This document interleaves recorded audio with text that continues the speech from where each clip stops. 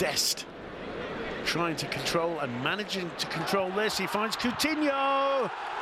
And there it is, 3-1, Philippe Coutinho with the goal.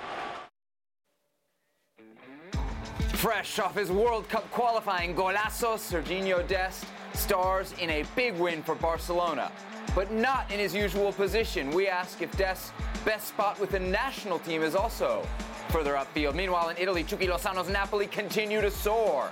Though the Mexican star did not have a happy weekend, what a sideline dust-up with his manager tells us about Lozano and his future in Italy. In Mexico, Chivas finally get the new manager bump, but how long will it last and how far can it take them come Liguilla time? The answers to those questions and many more starting now on Futbol Americas. They canceled media availability for the rest of the week after this, citing a breach of an unwritten rule. They found out the story.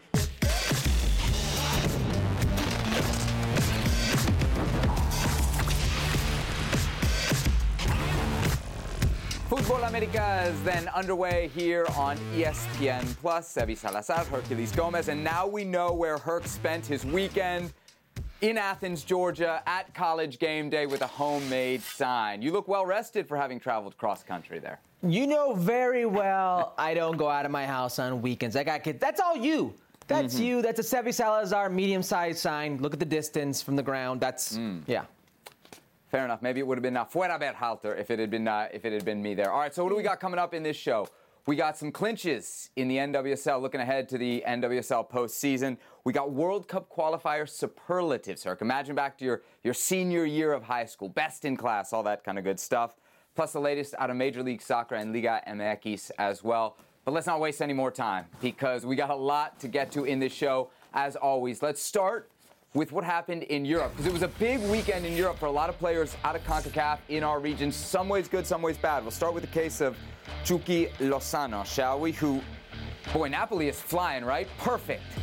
8 of 8, 24 points, first of Serie A. However, in their 1-0 win over Torino on Sunday, he started on the bench, gets subbed in the 59th minute. Here you're seeing a great chance that he had shortly after coming onto the field off the very inside of the post. Napoli would score in the 81st minute. I think it's safe to say Lozano was involved in the goal, not heavily involved. He subbed out, though, in the 89th minute, and Herc not due to injuries. We found out afterwards, down to a technical decision. He is replaced with the team holding on to a 1-point lead by a defender, so at least that part holds up. Lozano stormed off to the locker room afterwards. His manager, Spalletti, had this to say about what occurred. Today, Lozano did what he had to do, only that the game required me to make that change. I'm very sorry. I hope he understands. I understand his reaction, and as a footballer, I would have done the same. That is, go straight to the locker room. When we returned, he congratulated the team. I have 5 changes, and I replace Herc who I want. That's how Spalletti finished off the quote. So something, nothing, or everything. What do we make of this sideline dust-up, not just with Spalletti, but with Lorenzo Insigne as well, the captain who we saw having words with Lozano as he stormed away from the bench? Okay, with Insigne, he was having words to try to calm him down, so there's a little context there as well. It didn't work because you saw the players there going up to the fans. Well, Chucky Lozano wasn't part of that. He went directly into the locker room. This is everything. Spalletti can say what he wants. He can try to give it as much context as he'd like. The fact is, no player likes being taken out at any moment, especially not after you've come in. It's a slap in the face for the footballer. There are 2 scenarios where a player feels disrespected when it comes to a substitution. If you're subbed off in the first half, or if you're subbed off coming on as a substitute. In no scenario, rarely I should say, is there an excusable reason to why you're subbed off where the footballer doesn't think you think I was the problem. You're telling the world this is on me. It was so bad you had to take me out. This is what Chucky Lozano is thinking, and you saw it there. With Chucky Lozano, there's a replay at the end where it's coming out right there. If you can see his face, he's nodding as if he's answering a question, but nobody asked him a question. That's never good. So it can't be nothing, right? That's just down to Lozano's reaction, right? The way he reacts tells me that there's something more there. Not just to getting subbed off, but to the words from Insigne. You say he's trying to calm him down. I don't think you're wrong there, but Lozano didn't react well to it. Right. So there's a little bit more to this as well. TUDN is reporting that this isn't the first bit of tension between Chucky Lozano and Lorenzo Insigne. It dates back to last year, which if there's anybody at Napoli you don't want to be going up against in the dressing room, probably Insigne is the guy. But bigger picture, right? Because to me this is more everything than something. I don't know if this is a good fit for Chucky Lozano. Not just the tension with Insigne, but if you look at the other players that this team has, and maybe this has always been the case for Chucky, it's not exactly a position, Herc, of overwhelming need. Mertens, Elma, Zielinski. The case of Matteo Politano is particularly interesting. He's been on loan. I mean, just until a couple weeks ago when they bought him for 19 million euros. They paid 42 million euros for Chucky, and yet consistently, Politano has found time over Chucky Lozano, and that worries me. That doesn't seem like a good spot for Lozano. So I do think this is a sign of everything, which leads me to the question, maybe this is the year to stick around Napoli, see if you can win some big hardware. But this summer, should he be looking for a move? A move where? He's finally in a position where he could win something in a Big Five league. And here's the thing. Anywhere he goes, it could be the same thing again, because this is almost a pattern with Chucky Lozano. We saw it at Pachuca many times. With Mesa, with Diego Alonso. We saw it at PSV. With Van Bommel, we saw it with Gattuso. This is a pattern with Chucky Lozano. Chucky Lozano is a very, very good footballer. But he's got that little chip on his shoulder. He's got that little trait about him where personality doesn't quite mesh a lot of times with authority. This is more on Chucky. I shouldn't say this is on Chucky Lozano, but this pattern is more on Chucky Lozano. This right here, San Spalletti. This right here is on the coach. This right here, you have a reason to be upset, but don't let it be the reason that clouds your judgment, that gets you into a I only see red type of zone and ruins your season.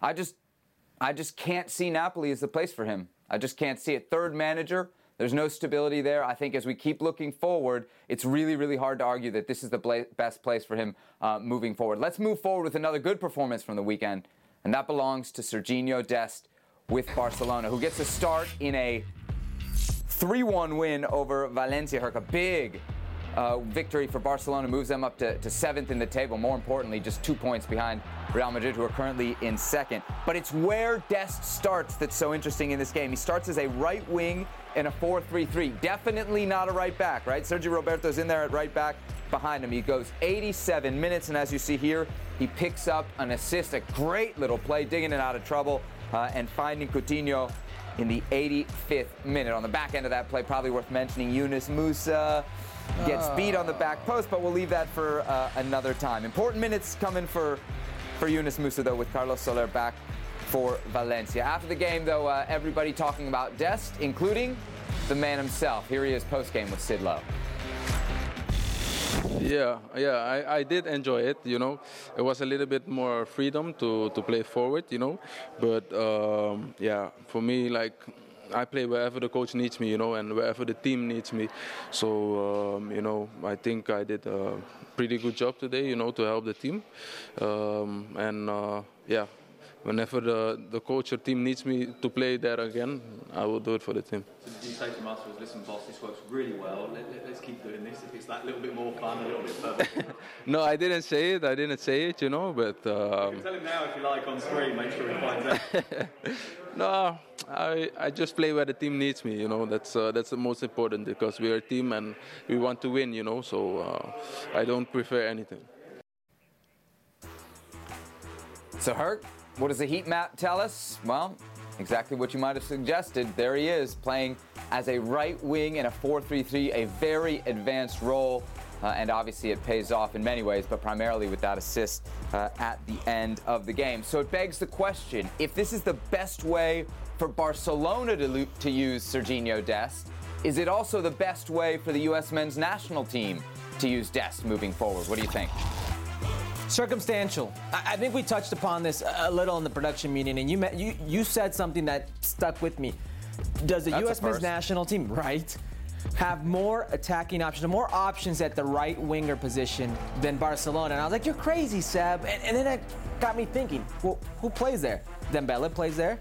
And then Yusuf Collado plays there, an 18-year-old Austrian who's has all of one appearance this year. That's it. So Barcelona has 4 starting center forwards in Memphis, and Agüero, and Brad White, and what is Luke de Jong.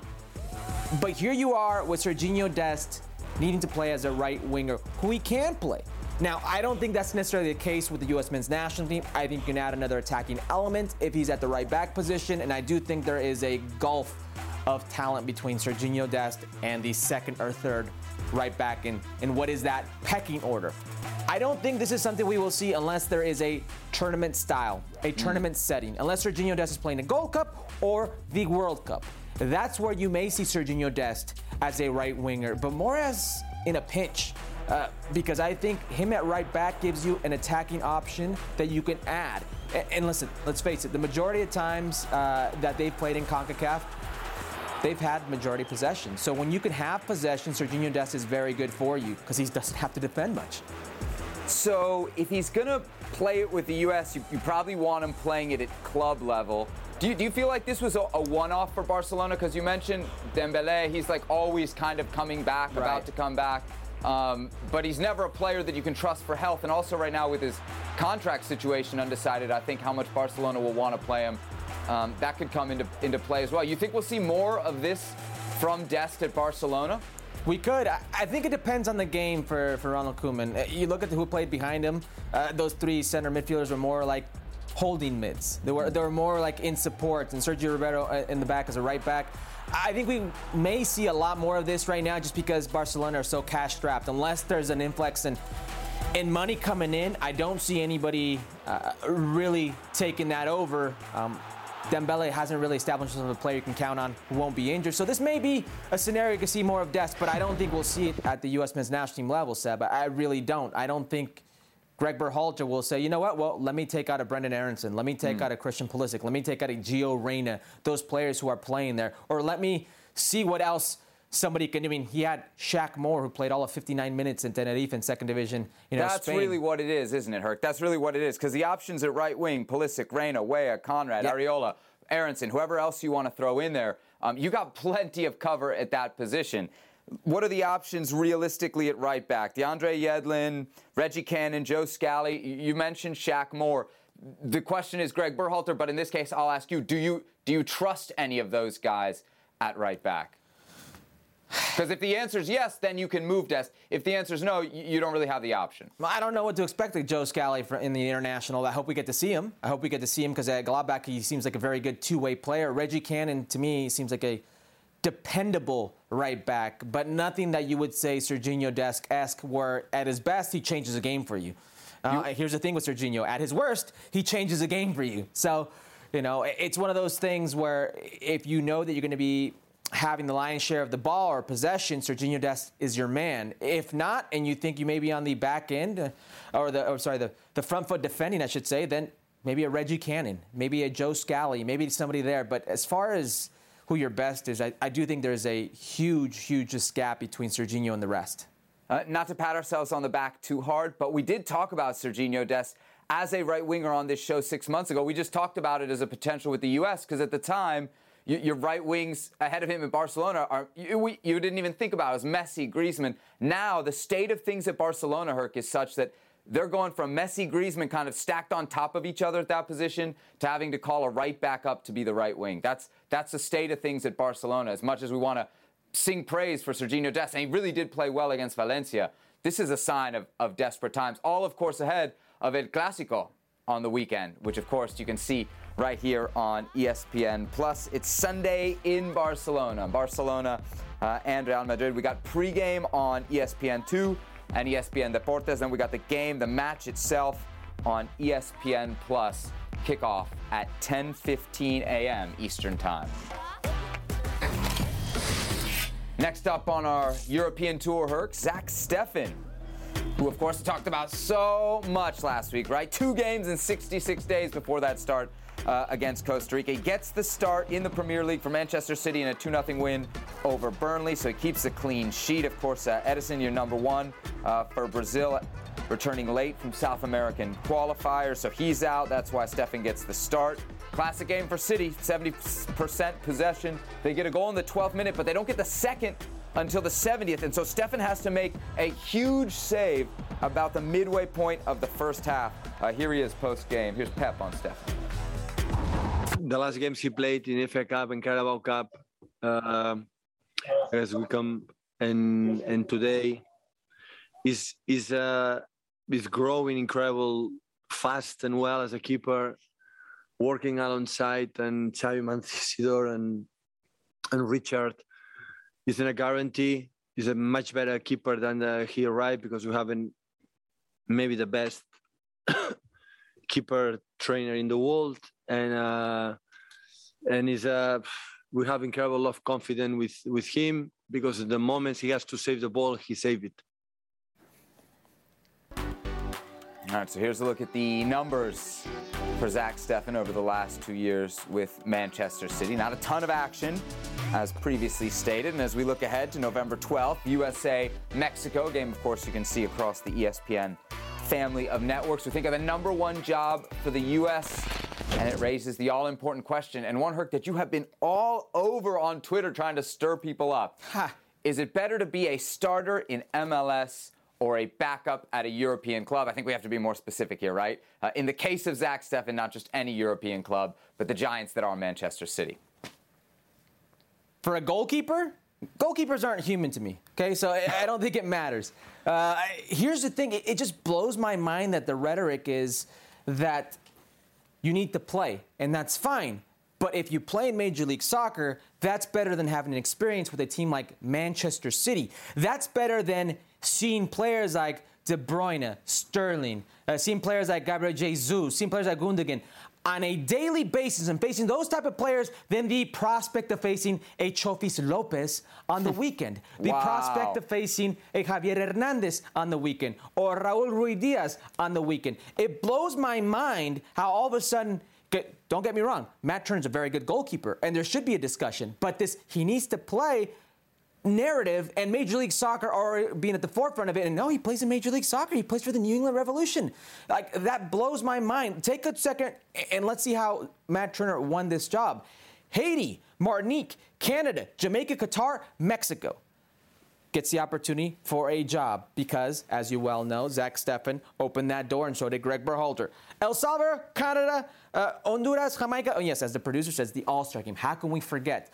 You're telling me that is an automatic, give him the job, no more questions asked, because he's getting minutes in Major League Soccer over a guy who's one of the best setups in the world, one of the best coaches in the world, behind one of the best goalkeepers in the world. Excuse me, one of the best coaches to ever coach the game. I just think people are clouded in their judgment when it comes to this. He needs to play. Right now, there is no magic wand that's going to get him out of City and put him somewhere else. Right now, he's a backup at City, and that's the way it is, and there are qualifiers going on. So do you value playing in Major League Soccer over that experience? It sounds like you don't. A former Major League Soccer player doesn't value playing in Major League Soccer. Because what does the fact that I played in Major League Soccer have anything to do with my judgment on this or my call on this? You don't think there's value to him playing in Major League Soccer. You're devaluing all of his work in Major League Soccer, Herc. You don't realize I'm not devaluing. I'm putting more stock into where he's at today than Major League Soccer. I'm not devaluing Major League Soccer. I am showing you the value of being in that setup with Pep Guardiola, Ederson, and what are those players? The iron sharpening iron. That's what I am showing you. Because when you play in CONCACAF, it's not necessarily the greatest level. Now, if you're telling me that him playing in Major League Soccer, it's also a dangerous precedent, because if you're the national team coach... What's a dangerous precedent is starting somebody that's not playing for their club. No, dangerous precedent is if you're the national team coach. Now I'm thinking to myself, why go abroad? I could win and keep my spot if I just play here in Major League Soccer and don't test myself. No, that's not what you're saying. That's not what you're saying. No, that's what I'm thinking if I'm a player. Do I really need to go abroad to win myself a national team place? You keep making this about Major League Soccer, right? You keep coming back to starter in MLS. Because Turner plays in Major League Soccer, and we're not evaluating Ethan Horvath, or we'd have a discussion about the championship. We're talking Zach Steffen, and we're talking Matt Turner. Let me make it simpler for you. Play versus not play, because that's the reality for Zach Steffen at Manchester City. There are unless there's an exceptional situation like an injury or somebody getting late back from an international window, he's not going to play between now and November 12th. he's not going to have the minutes to earn he was already the starter for the national team. If all things were equal, Matt Turner started 2 of the 3 games, Herc. Let me ask you as a player. Would you want to have a goalie that wasn't playing? You can mimic those scenarios, those game day scenarios for goalkeepers. It's a little different than a center you're back. totally comfortable with a player who's not a goalie that's not playing. I am. You're totally comfortable. Sergio Romero, Claudio Bravo, all these others that have done it. Claudio Bravo was starting at Barcelona when he won 2 Copa Americas. Okay, that's fine. Seb, all these others who've done it. 200 games in Europe. Come on. Zach Steffen was the starter for the U.S. men's national team. Zach Steffen has played less than 25 games for the national team and less than 25 first-team games outside the United States. If I interrupt you, you throw a tantrum. Are you going to listen to me? You good? Can I go? Zach Steffen was the starter. They're not starting at the same exact time. One, no pressure. One hasn't been used to it. One doesn't know what he's doing. No, he was the starter. He had his job taken away because somebody had a good Gold Cup performance versus Martinique, versus Haiti, versus Jamaica. That's why he had it taken away. And then what? How many shutouts are we talking about for Matt Turner? Has he been lights out? I'm not saying Matt Turner isn't a good goalkeeper because he's a good goalkeeper. So Matt Turner lost the job. Matt Turner lost the job then. That's exactly what I said. Just like the door was open for him, you're saying that his play opened the door for Zach Steffen to take the job with minimal playing time in Europe. I am telling you, it's not the same for goalkeepers, in my opinion. It's not the same. You can mimic those things. Zach Steffen not playing in one of the best setups in the world doesn't worry me. That doesn't worry me. You see no signs of rust the other night. That is equatable to playing in a Champions League level team. That worries me. Okay, so first minute of the game the other night, after the second game in 66 days, ball comes across him. He doesn't make the wrong play on the ball. He doesn't make a play on the ball and it ends up in the back of the net. You're saying there's no way that had zero to do with rust. That had nothing to do with not playing. I'm telling you that Moya, the forward who was there, who if Serginho Dest wasn't in an onside position, that wouldn't happen. Yeah. Mm-hmm. Ask any goalkeeper you want if that's on Zach Steffen. I don't think it is. We'll leave it there. Producer's done with us. Let's move to Johan Vasquez, who had himself a start as well. His Serie A debut, Herc, no less for Genoa, of course, coming over from Pumas post-Olympics. Not only does he start, but he scores the game-tying goal, Herc, in the 89th minute off of a corner kick. A big game at home. He does it in front of the home crowd. Huge point for Genoa, who are 18th right now in a real early season, looking like relegation battle. As we think about November 12th, USA-Mexico, again on the ESPN family of networks. If he stays in the Genoa starting lineup, Herc, should he move into the Mexico starting 11? I mean, yeah, look at that situation. Cesar Montes all of a sudden is the only dependable center back. Hector Moreno is a little long in the tooth, little injury prone. There's the 180. There's the one that somebody slammed on the e-brake. You're telling me mine's the 180? You're sitting here and saying he should play, and he didn't even play for Genoa. You're saying he should be the starting center back for the national team, but you're sitting here hating on Zach Steffen's situation. Really quick, let me just tell you really quickly, okay? Look at everybody else. This isn't a situation like those two I just mentioned. Look at everybody else. Cesar Montes is all of a sudden the only dependable center back. Hector Moreno is long in the tooth and injury prone. Carlos Salcedo is blacklisted. Nestor Araujo is not in good form. Cata Dominguez, no thank you. So it's almost like they're begging him to play. Tata Martino needs to get him integrated as soon as possible. And I'm not saying he should be a starter, but he's got to be in that mix, Seb. Look at all the other center backs. It's a no-brainer here. Yes, he should start. I'm vindicated, Of course, I put him in the top 2 center backs of our top 5 rankings. I wish we could post Herc's disastrous top 5 from that show right now to see who really, truly has an appreciation and an understanding of what it is to be of what it is to be a true center back. This is huge for the national team, Herc. Huge for the national team. Not just that he's getting minutes at center back in Serie A, but that he scored on a corner kick. This is something that could be huge for Mexico, a development that would be very welcome, a flashback to the Juan Carlos Osorio days when suddenly Mexico were a threat. And even if he's not a threat offensively, he could certainly help them defensively on set pieces, which in this qualifying cycle have been very, very, I'll say, they've made me very, very nervous throughout this. And I think we haven't even seen the worst of it yet. So, can I ask a question? Yeah. Why is this different for you than Zach Steffen and Matt Turner? Because I think Johan Vasquez is going to play the rest of the next 3 weeks. But he hadn't. And I don't think you're going to see that And he from was in Zach a youth Steffen. tournament at the Olympics, and that's how he got to Genoa, and he wasn't playing there. This is about November 12th, Herc. This is about November 12th. There's a very good chance that Johan Vasquez, coming off this performance, is going to play every single week until November 12th. Do you feel the same about Zach Steffen? But this wasn't about November 12th. Maybe you know something about Manchester City we don't know. Is he going to take the starting job? But this wasn't about November 12th when you did your top 5 center backs and put him at number 1, actually. A historic goal for Johan Vasquez. Not the first Mexican to score on his European debut. So let's give you a little history lesson on some of the Mexicans who have scored, if not their European debut, in their debut with one of their clubs in Europe.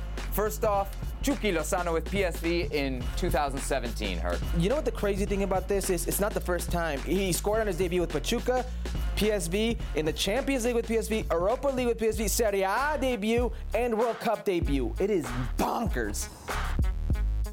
One of 40 goals for PSV. Alan Pulido in Greece with Levadiakos in 2015. I don't know if you remember how he got there, but it was... I was about to say, that's the real story. Yeah, it was really, really strange, and he forced his transfer from Tigres. He ended up playing in the World Cup, and then this comes about. It was short-lived, but this forced another move to Chivas. If there was a ranking, Herc, it would have to be this one. Chicharito for Manchester United, off his face and in. Okay, technically, this is his first official goal, but it's not his first goal with, you know what his first goal is, right? Yes, in Houston against the MLS All-Stars, That's correct? right. Do you remember who the goalkeeper was? I don't. Armando. All right, this is an ultra flashback. 1992, Luis Garcia with Atletico Madrid. This was one of 2 headers, right? This was at Tenerife, when they used to be in top flight. Luis Garcia, what a memorable debut with a doblete. Both headers, by the way. Had a very successful but brief stint in Spain. Also played for Real Sociedad. I think had 17 goals, Herc, in his first season there with Atletico. Let's run it back. We'll go from 1992 to the present day, this past weekend. Right back, a big talking point for the U.S. left back. I think it's locked down by this guy, Anthony Robinson, who scores in Fulham's 4-1 win over Queen's Park Rangers, Herc, in the championship. A deflection never hurt anybody. Well, it has hurt a lot of people. But this is a great goal, and he celebrates it because he's about to have a baby. That's right. Our boy Anthony Robinson and his partner Darcy are set to have a little girl, and look at the festivities. Look at the way he celebrates. A little soccer ball under the jersey, a classic. Congratulations. Fulham into third in the championship with the win.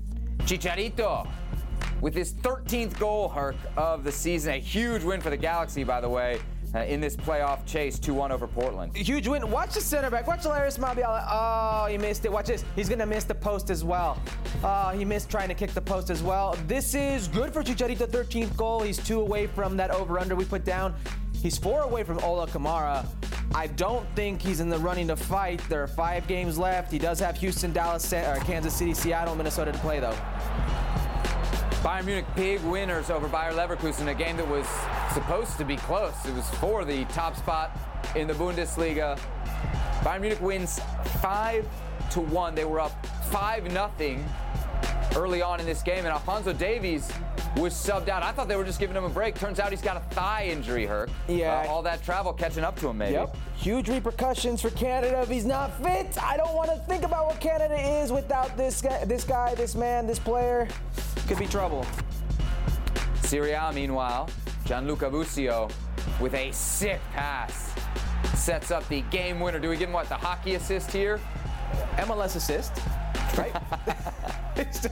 Still do that. This is a good little ball. Look, Busio's, he's been a pleasant surprise with Venezia. A lot of people, and I being one of them, doubted his two-way play ability, but he's been a very good two-way player for them. This is a sexy little ball. Venezia, a big 1-0 win then over Fiorentina. And yeah, making himself right at home in the Venezia team, Gianluca Busio. Back to the championship. Dwayne Holmes, remember him? Still plodding away at Huddersfield Town. How about this for a distance effort? It's a banger. That's a banger on the run. There are like 4 players trying to close him down. Not soon enough. Good little strike. He's 27 years of age in November. Seb, is it too late? Never too late. Never too late. All right, Josh Sargent. If anybody could use a hurt goal, a goal, it's this guy, right? Josh Sargent. Oh, no. You know, it's never good when you shoot the ball and then you decide, like, oh, I can still catch up to it to correct this error. Watch this. He stands, and he tries to catch it. This is just a lack of confidence. And everybody goes through it. Every forward will go through it. 21 years of age. He will get through this himself. But he desperately needs a goal. Yep, not just for playing time in the Premier League, for the national team as well, left out of the last call-ups. How about this big news? First reported by Roger Gonzalez at CBS, Gio Reyna is likely out for the November World Cup qualifiers. Herc, a hamstring injury that is not healing quickly enough. Again, potentially just a massive blow for the U.S. Huge blow. I mean, he's one of your best players. Huge upside on this player. He was doing so well for the national team. Always a player that when he plays for the national team makes his presence felt. Claudio Reyna, his father, flew down to Germany. They're seeking a second option, but if he's not there in November, huge loss. Flew down to Germany. Is Germany south of us here? Well, you know what I mean. Who says flew up to Germany? Who says flew up? So Gio Reyna then in doubt for the U.S.'s next World Cup qualifier, which have we mentioned yet? It's the U.S. against Mexico. It says Friday there, but it is really November 12th on ESPN2. And of course, streaming live as well on the app and ESPN Plus. A huge, huge game in CONCACAF World Cup qualifying. And of course, Futbol Americas. We will be there on the ground in Cincinnati in the build-up and for all of the aftermath. Pasión, determinación y constancia es lo que te hace campeón y mantiene tu actitud de ride or die, baby. eBay Motors tiene lo que necesitas para darle mantenimiento a tu vehículo y para llegar hasta el rendimiento máximo. Desde sobrealimentadores, sistemas de sonido, tubos de escape, luces LED y más. Si buscas velocidad, potencia o estilo, lo encontrarás todo en eBay Motors. Con más de 122 millones de piezas, siempre encontrarás justo lo que buscas. Y con Guaranteed Fit de eBay, tienes la garantía de que tu pieza quede perfectamente a la primera o se te devuelve tu dinero. Porque con eBay Motors, quemas llantas y no tu dinero. Con las piezas que buscas, a los precios que quieres, tu auto se convertirá en el MVP que te dará el triunfo. eBay Motors. ebaymotors.com. Solo para artículos elegibles se aplican restricciones. All right, more CONCACAF news here, Herc. Panama, their next home World Cup qualifier, which will be against El Salvador on November 16th, will be held without fans due to alleged discriminatory chants against Mexico. Panama have been issued a fine. The Panamanian, Federation has promised to appeal to FIFA. That's one bit of news, not the only bit of news. El Salvador has been fined, at least their federation has, by FIFA for discriminatory and inappropriate behavior way back in match day one, Herc, which was, of course, the U.S. trip to El Salvador. The fine that they got, $32,000 plus a partial closure of the stands for the next home World Cup qualifier, which will be against Jamaica on November 12th. And there may be more coming for the folks down in El Salvador. This is from the game against Mexico. Video from the stands. And you can see Memo Ochoa, the Mexican goalie, just getting pelted with some type of liquid there. We wouldn't want to guess what it is. Herc, you ever seen anything like this? We've seen stuff thrown, but this was just nonstop. Have I seen it? Yes. Have I been on to this extent? Yeah. I once played in Veracruz and with Tigres, and we had I don't even know what it was. Hopefully it wasn't kidney water thrown at us, but a bunch of different things thrown our way. It was raining, all types of liquid.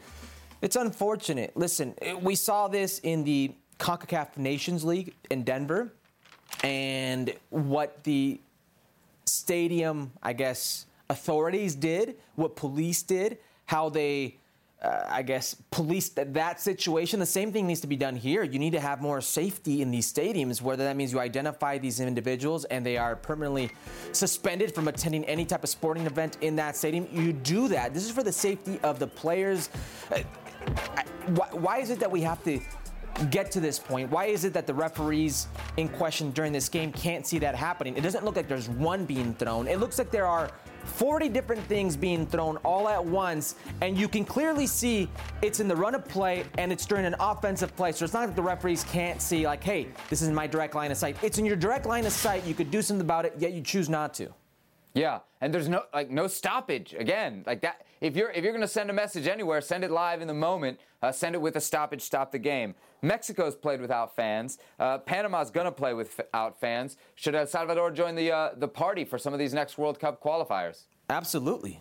I mean, why should they be exempt from this bad behavior? You could say, well, they've already been suspended, they've already been fined, and that will hurt them. Trust me, it will hurt them. Over $30,000 doesn't seem much to a federation like Mexico, maybe a federation like the United States, but for El Salvador, that federation, that's going to hurt. It's going to hurt what they can do with not having those funds. And trust me, a lot of people are going to say it's only $32,000. Well, for their national teams, their setup, that's a lot of money. That's going to hurt them, and they should not be exempt from the rest of the teams in this federation. So I don't see how you can not fine them, not suspend them. And don't think that $32,000, even if it doesn't affect the senior men's national team, the federation losing those funds, it affects the youth national teams, it affects the women's national teams. And one thing we see a lot of around CONCACAF is a lot of women's national teams and youth national teams that are being totally underfunded. So $30,000 doesn't sound like a lot, but it can be very impactful in a negative way, and it's probably not the senior national team, the men, that are actually going to pay for this behavior that happened at their games. Obviously disappointing. So, Herc, let's flash back to high school now, right? You remember senior year of high school, you had your superlatives, right? Let's hand some out here, and we'll start with the category you would have been up for in high school. Biggest disappointment. You've picked Costa Rica here. Why, Herc? Because they're my biggest disappointment, because I had them in my top 4.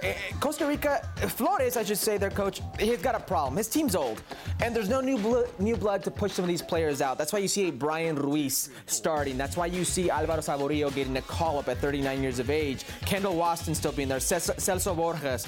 It's a big part. They're still a big part of the national team setup. Gaylor Navas, nobody's going to take him out, but you see a pattern here. You see how a Joe Campbell not being there affects this team. You see how playing 3 games in 8 days can severely hamper the ability for them to play to their level. I didn't expect them to be struggling this way. I knew that they're going to be in this generational shift, but I didn't expect, I guess, the stark contrast between their older players and the rest. And to me, that's a huge disappointment for what was a very dependable gigante of CONCACAF. We have still 8 games to play. You picked them. Are you bailing on your pick? Are you officially out on Costa Rica? No, I think experience will win over and they'll manage these situations. I'll still pick them in my top 4, only because the rest of the field hasn't really, in my eyes, proven itself in that top 4 like Costa Rica has over the years, and quite frankly with these players. So I will stick. But this is still a very big disappointment because they're in it right now for me, but they could very well be out of it. Yeah, they're only 2 points back of 4th right now, so still very achievable. Keylor Navas Kia, because if he's not around, we see what the big difference is, and it's the difference between stealing a point. It's the difference between stealing a point the other night and not stealing it in the United States. All right, so Costa Rica goes in the book then as our biggest disappointment. Best looking, a category I was certainly up for in high school, as we can all tell. And you've gone with Canada, Herc. Look at you and your pro-Canada, anti-Tico ways here on Futbol Americas. Is there anyone playing out of their minds like the Canadian national team? Is there anyone punching above their weight class like the Canadian national team? The only team in the history of World Cup qualifying to take points away from the U.S. men's national team at home and El Tri at El Azteca. John Herdman has this team playing at a level that we don't see many teams playing here. The U.S. men's national team certainly not playing to their potential. El Tri certainly not playing to their potential. This team is. And he's got some ballers. He's got some players. He has some aviones, some planes that are flying. It's the best looking team for me.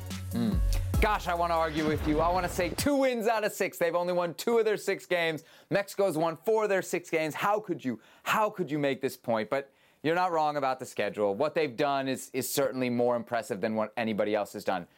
This could change quickly, though. Why? Because Mexico's next 2 games away to US, and away to Canada. If Mexico wins both of those, I think you very quickly say not only is Mexico top of the table, but they're also at that point the best looking. You can't argue that. The other side of that coin is they've got the next 4 games on the road, if I'm not mistaken. So that can go south very quickly. All right, let's go back to a category that you would have. I won't even dignify that with a response. Let's go to a category that you definitely were up for. Class clown. We've gone with. This was we kind of co-picked these, but you always bully me. You've gone with Honduras. Bully you. Who now have gone from Fabian Coito to Hernan Dario Gomez, El Bolillo, in charge of Honduras. Yeah. Is he going to save him? Maybe, because they've got some players, and I think they got some very talented players, but they're dead last. 3 home games, 2 losses. U.S. men's national team, Jamaica, only 1 goal scored in those home games. 2 goals scored in total, 10 against. Fabian Coito was just fired, and if it wasn't clownish already with the standings, they fired Coito before they even announced it. It was leaked in quotations and all over the press, all over international TV, a day before it actually happened. Like, if there's a playbook of how to do this qualifying process wrong right now, it would be Honduras. Yeah, he manages a game with everybody in the stadium knowing it's his last game. That's definitely not handled appropriately. For Hernan Dario Gomez, he did the impossible. He got Panama to a World Cup in 2018. Maybe there's something to be said for him knowing how to navigate this. The next 2 for Honduras are critical to me. Panama and Costa Rica. You got to get a turnaround going there. Otherwise, like you said, 3 points, no wins, dead last right now. I don't see how you can see them turning this thing around. Next category, most likely hurt. We're going good, bad, good, bad. Most likely, or bad, good, I guess. Most likely to succeed, which I guess what we're saying when we say most likely to succeed is who's going to grab that 4th spot, that repechaje spot. So here's a look at our picks from before. Hey. I've gone USA, Mexico, Jamaica, Canada. You've gone Mexico first, USA, Canada, and Costa Rica. I got the top 3 right now. Panama it is. Okay. Why Panama, Herc? Well, results at home between, I should say, the top nations in qualifying right now. Costa Rica, 0-0. Mexico, 1-1. And then a huge win over the U.S. men's national team, 1-0. So you got the top 3 in qualifying right now, and you've gotten results over all of them. And before their meltdown versus Canada, because it was a meltdown, they were the best defensive team in the region. Thomas Christensen has this team playing at a level right now that I think is good for them. I certainly didn't expect this level of output from the Panamanians. I thought they were more in a rebuilding process than Costa Rica was. Their golden generation is gone. No more Blas Perez, no more Roman Torres, no more Felipe Baloy, no more of these great Panamanian golden generation footballers, yet they're getting results. And they're doing it with a very good brand, and they're a very difficult team to play at home. If you could win at home and steal on the road, that's a good recipe for success. It just seems to me that if I have to pick somebody that's not in my top 4, Panama would be the one I would pick. Okay. So you think Panama ahead of Costa Rica or behind Costa Rica? Because I don't think Panama. I'm going to argue somebody else here. I just said if it's not going to be my top 4, it's Panama, but that's a very good question, ahead or behind Costa Rica. At this point, they may have more gas than Costa Rica at the end. There it is. But there it is. I have to stick with Costa Rica because in the end, experience plays out.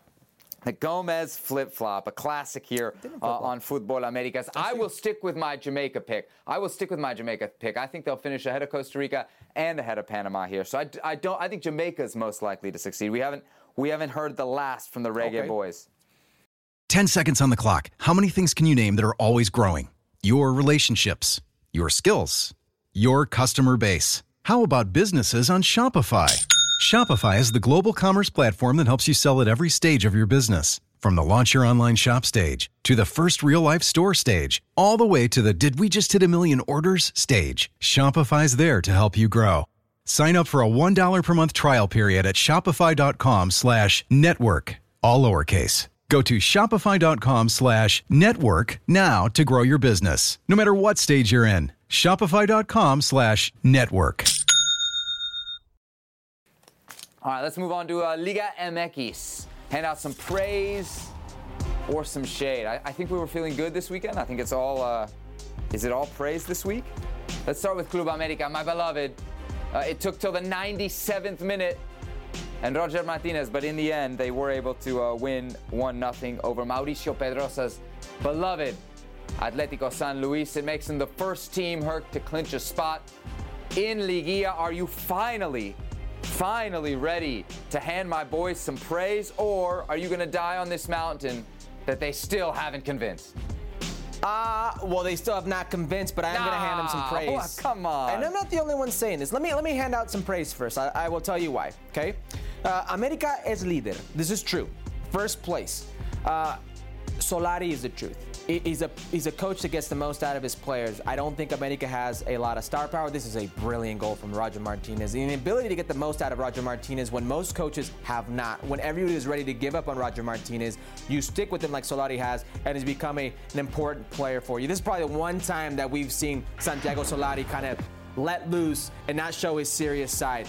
He's got them playing in a way that they know who they are. But it's not convincing, apparently. Because they're not spectacular. It's not the America way of old. But maybe that doesn't matter. I will tell you this. They're the first one to clinch a playoff already spot, but it doesn't necessarily mean they will be first or in the top 3 or top 4 when it all finishes out. Let me tell you the rest of their schedule. Santos Laguna, no cakewalk. Tigres, not easy. Monterrey in the Champions League of CONCACAF final, not going to be easy at all. That's a high-flying team. Cruz Azul, another Clásico, and then you end with Monterrey again. I do feel this is going to come out. We're going to see the real test of character right here for America. If they come out on top right here, it's going to be impossible for me to say they're not the truth. They're not the overwhelming favorites.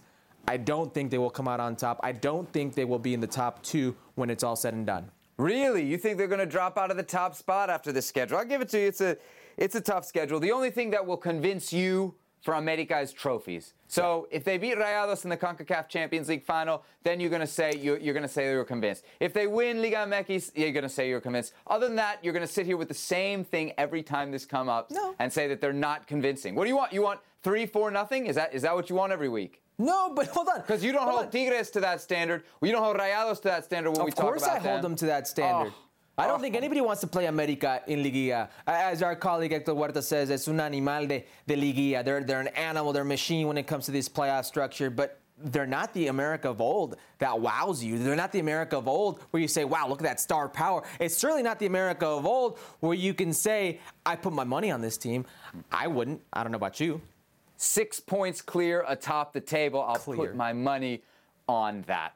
Let's drop down from the top spot in the table, why don't we, to 9th place, Hercules Gomez, in the table, where we find Chivas, and that's after moving up thanks to a 2-0 victory over Toluca. Yes, the same Toluca that beat America convincingly, not just a few weeks ago. Goals from Cesar Huerta and Ronaldo Cisneros, one in stoppage time of each half, as they get a big victory and a huge 3 points. The first under Michele Año, who promised, what was it, Futbol Vibrante? That's right. Vibrant football. I don't know that we saw that. Maybe we did. This was certainly the formula he promised, at least, if not in terms of vibrant football, in terms of young players, right? This is kind of the new Chivas. This is the Chivas that you would want if you're trying to sell people on the new Chivas. Yes, right? This is what you would want. Finally, they got on the score sheet, multiple goals, something they've not done in a while. This Chivas has a few things going for them, okay? They're tied on points with San Luis, who's at 8th. Chivas is in 9th right now, okay? In front of them, 1 point ahead is Cruz Azul and Tigres, 2 points, who's in 5th. So you've got 2 direct competitors that you will play soon who are in front of you that you could potentially beat out. You're going to play Xolos, who's last place, okay? You're going to play Tigres. You're going to play Cruz Azul. I think this, with the coupling of you having one of the best defenses in all of Liga MX, only 10 goals against, is a prime reason why this team can surprise. Not Michele Año, not this proactive offensive football. Play to your strengths. I think this Chivas can surprise in a way that few Chivas teams in the past have surprised us. I don't think this is direct correlation with Michele Año as much as the confidence level right now and the remaining schedule.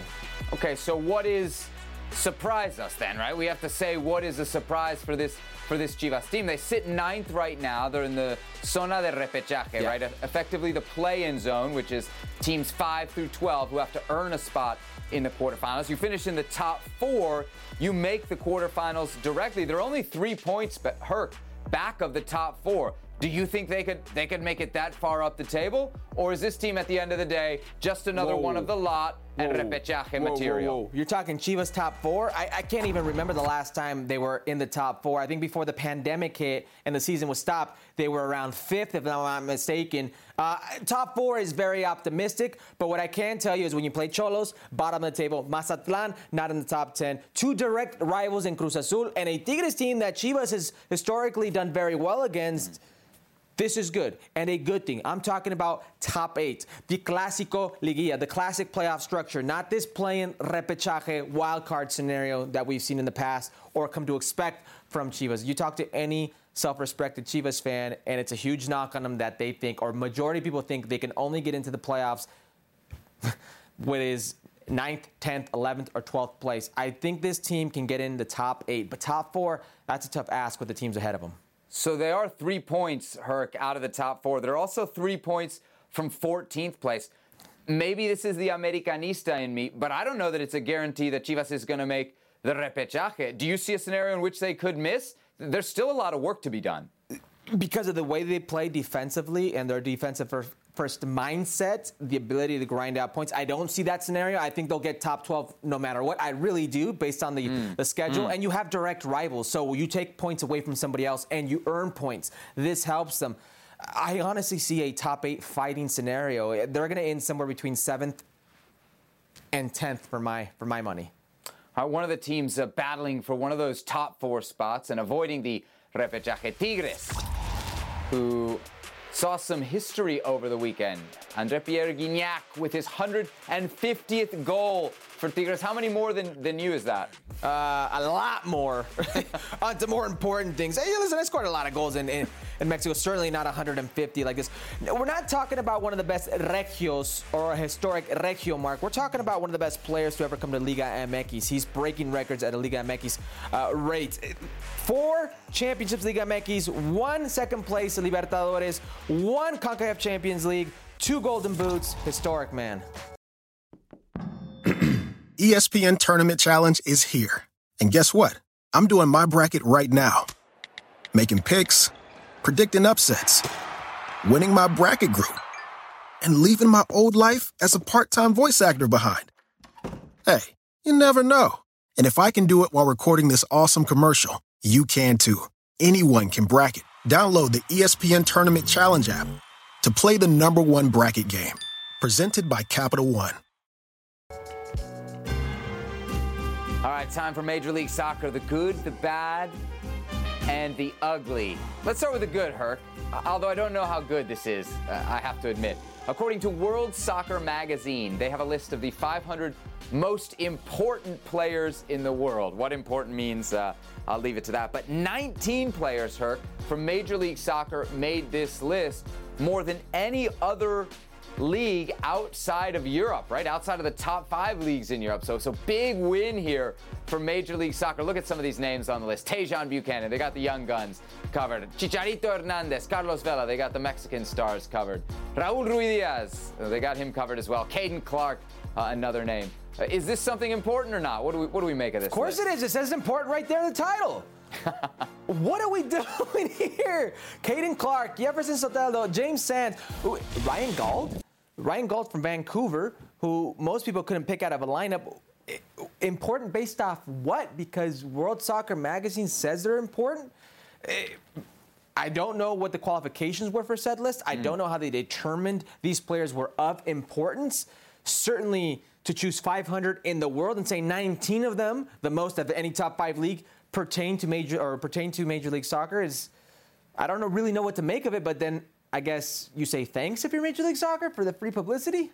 If it's 19, Herc, this year, I got to think if they did this, and I'm sure they did 2-3 years ago, this number is actually going down, right? Because we don't have the Zlatans anymore. We don't have the Rooneys. We don't have the Lampards. We don't have the Pirlos. We don't have those players in Major League Soccer anymore. So I'm actually surprised, and I think what you see when you look at the names on this list is they've included some players who you kind of question, how can these players be amongst the most important in the world? But there was a time when MLS might have had a legit shout to have 10 names on this list. It's just not the way MLS is built anymore. That's the difference here. I didn't see I didn't see a majority of players who I think are really important in Major League Soccer. I'm seeing some players who are important to other people. I don't know, like, how does this work? You're saying globally, right? Like Joseph Martinez is huge in Major League Soccer, Joseph but Martinez globally, he's okay. Then Ryan Gauld, you know, Lucas Elarayan. But forget Ryan Gauld for a second. Even the big names here: Raúl Ruiz, Lucas Elarayan, like at national team level, are they difference makers? Are they known in the international space? No, not really. Carlos Vela hasn't been a player for 2 years that has been of importance in his play. He's an important name, I guess, in the Mexican community when it comes to football, but certainly nobody would go out of their way in the last year and a half, 2 years to say this is a very important player. Wow, for everybody at LAFC, that was Herculez Gomez bad-mouthing Carlos Vela here on Futbol Americas. Not me. I stand in full defense of Carlos Vela. Full defense. All right, of course Let's go to the bad, Herc. Let's go to the bad. We go cross-country from Los Angeles to New York.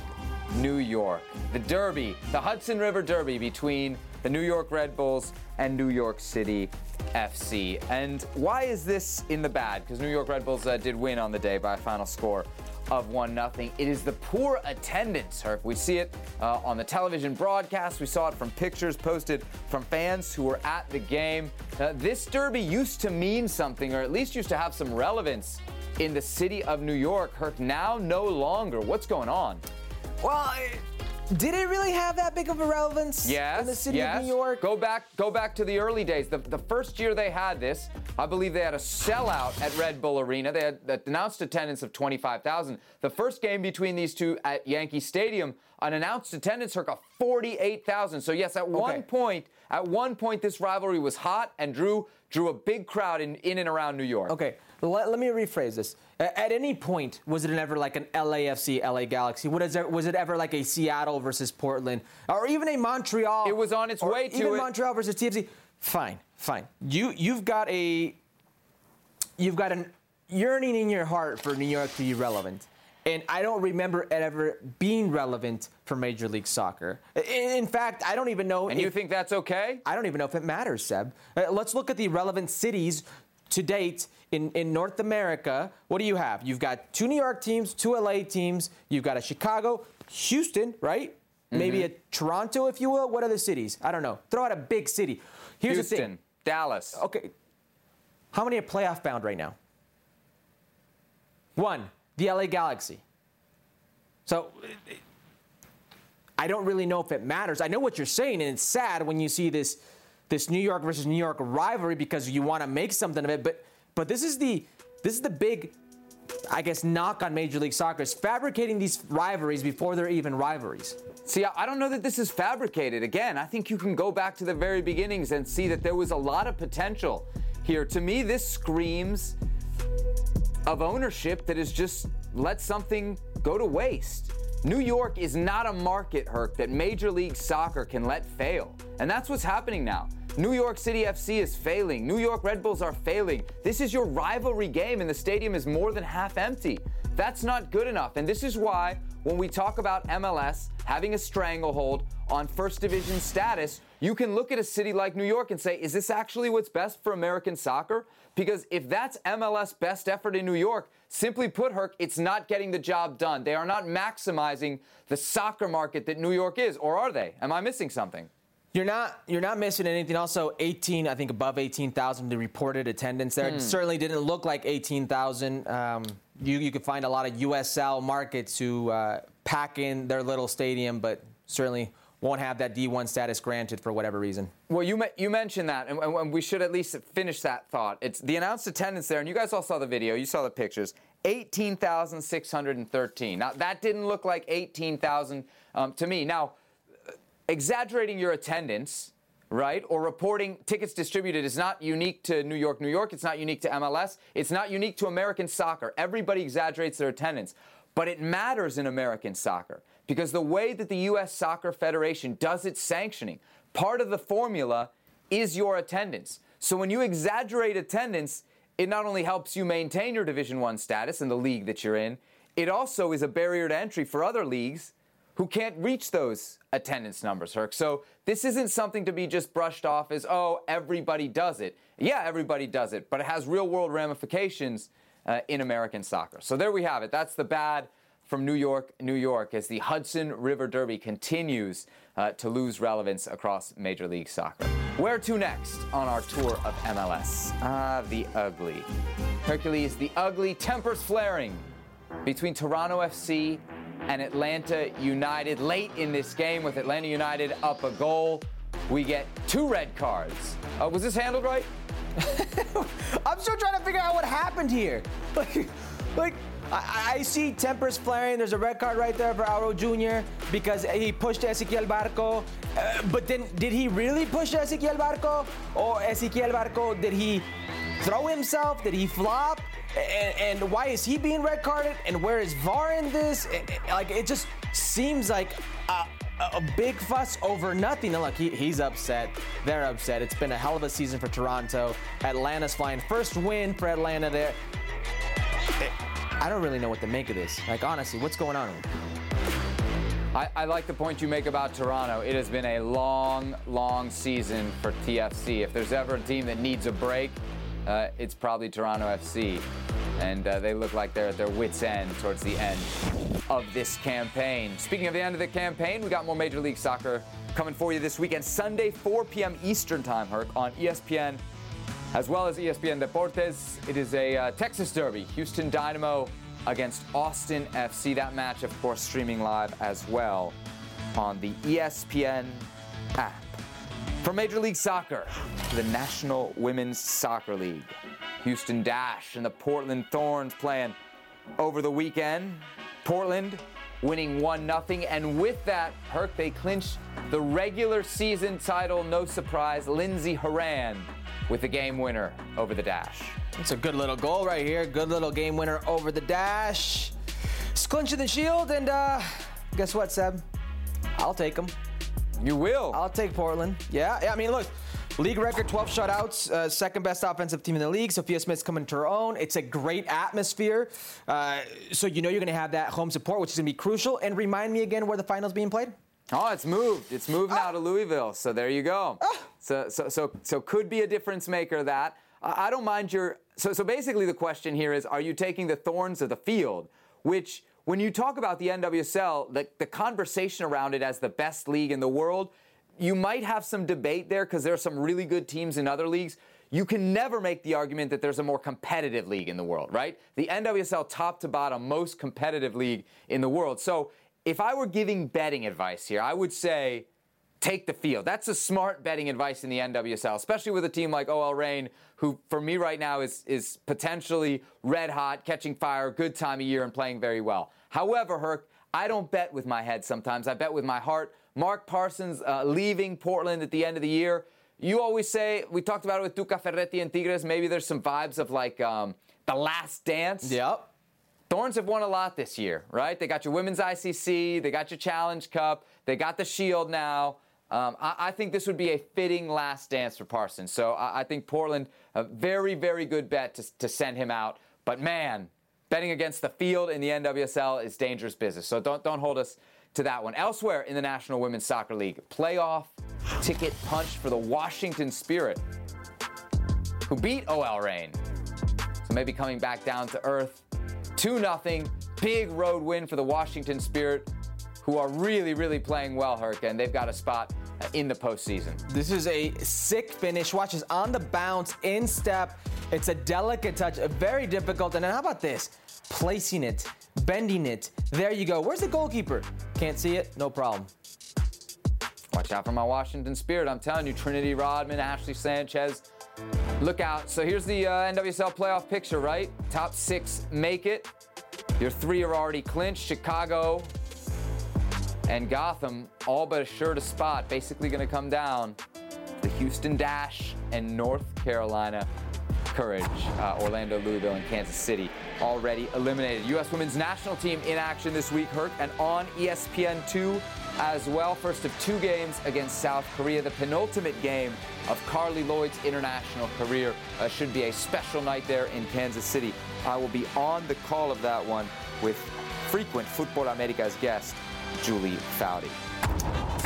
All right, Herc, that'll do it for this edition of Futbol Americas. Sometimes we can be a little bit tough to look at, so if you ever want to listen to the show, you can always download the podcast wherever you get your podcasts on the ESPN FC feed. Herc, before we get out of here, what you wearing?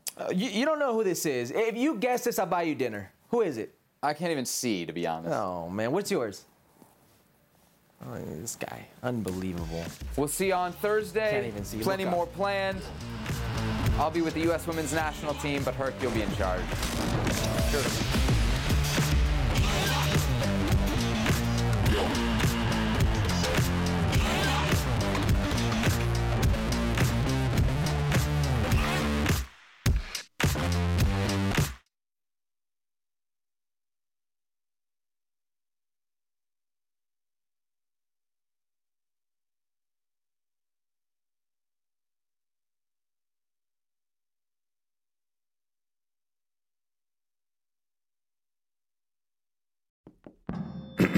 ESPN Tournament Challenge is here. And guess what? I'm doing my bracket right now. Making picks, predicting upsets, winning my bracket group, and leaving my old life as a part-time voice actor behind. Hey, you never know. And if I can do it while recording this awesome commercial, you can too. Anyone can bracket. Download the ESPN Tournament Challenge app to play the #1 bracket game.